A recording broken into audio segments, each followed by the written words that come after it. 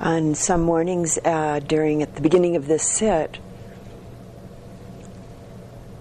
after breakfast each day, we'll have a morning reflection. I'll offer some reflection in relationship to the teachings and the practice. And some mornings at this sit, we'll just sit silently together.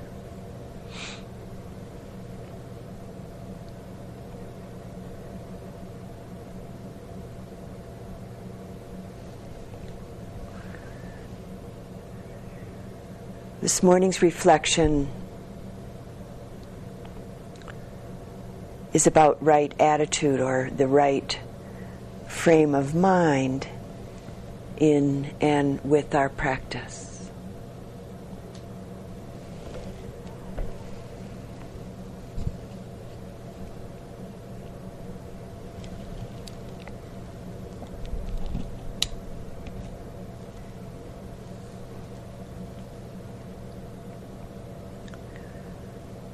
An essential and important mind, body, and heart relationship to practice is that we relax in our practice, that we be relaxed and mindful, relaxed and aware in and with our practice.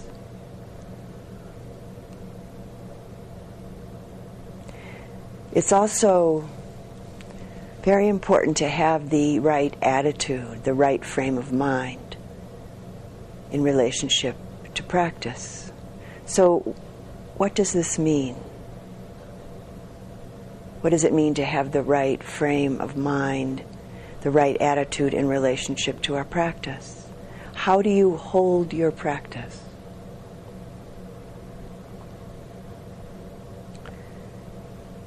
In order for a practice to unfold in a true way, you have to accept and watch both what you may consider to be good experiences and what you may consider to be bad experiences.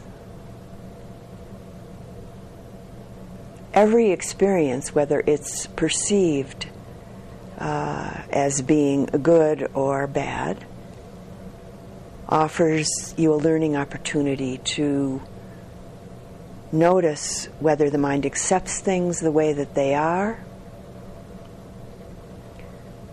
or if it likes or dislikes or reacts or judges.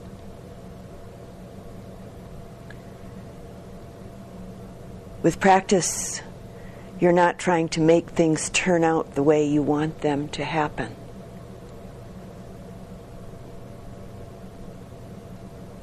We're trying to really clearly see and know what is happening as it is. Thinking that things should be this way or thinking that things should be that way, wanting this or that to happen or to not happen, is expectation.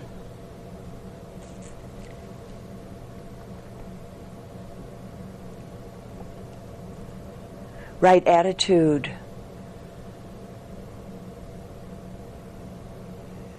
allows us to acknowledge and accept and observe whatever is happening, whether it's pleasant or whether it's unpleasant, in a relaxed and in an alert way.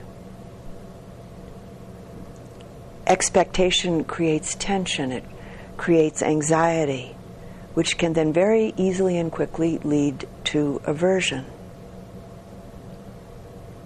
So it's very important that you become aware of your attitudes. And our practice is the perfect opportunity to develop this awareness through the amazing tool of a concentrated and clear, mindful attention.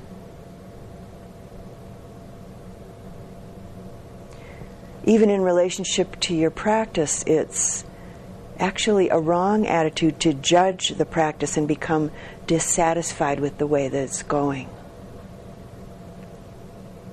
This dissatisfaction either arises from some idea that things are not the way we think they should be, or from a desire that they should be different, or from the ignorance of what right practice is. Actually, all of these attitudes close the mind. They hinder practice.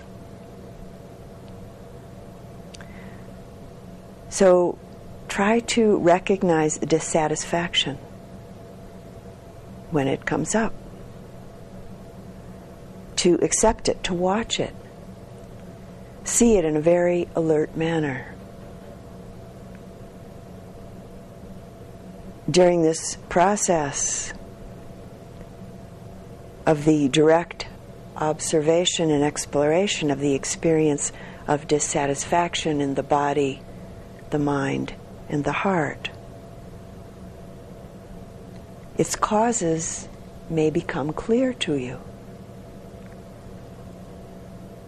Understanding the causes will dissolve dissatisfaction in that particular moment, and will also help you to recognize dissatisfaction and its causes if or when they come up again. And you'll begin to see more and more clearly the harm that dissatisfaction causes to the mind, the heart, and the body.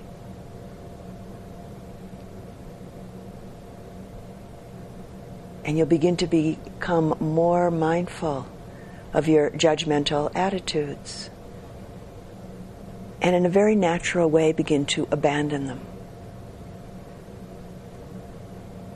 This is how we develop skills, or one way, one aspect of developing skills in dealing with the kilesas, the afflictive emotions that are rooted in greed and hatred and delusion.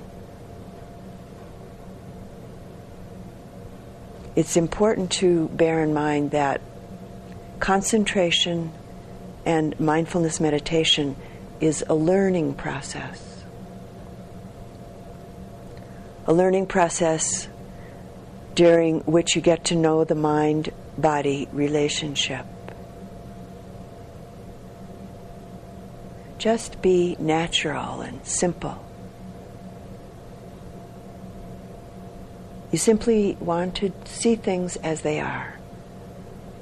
See, sense, know things as they really are.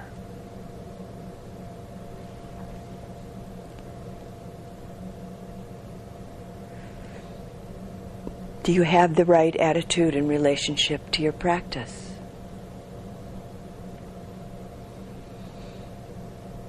How do you hold your practice?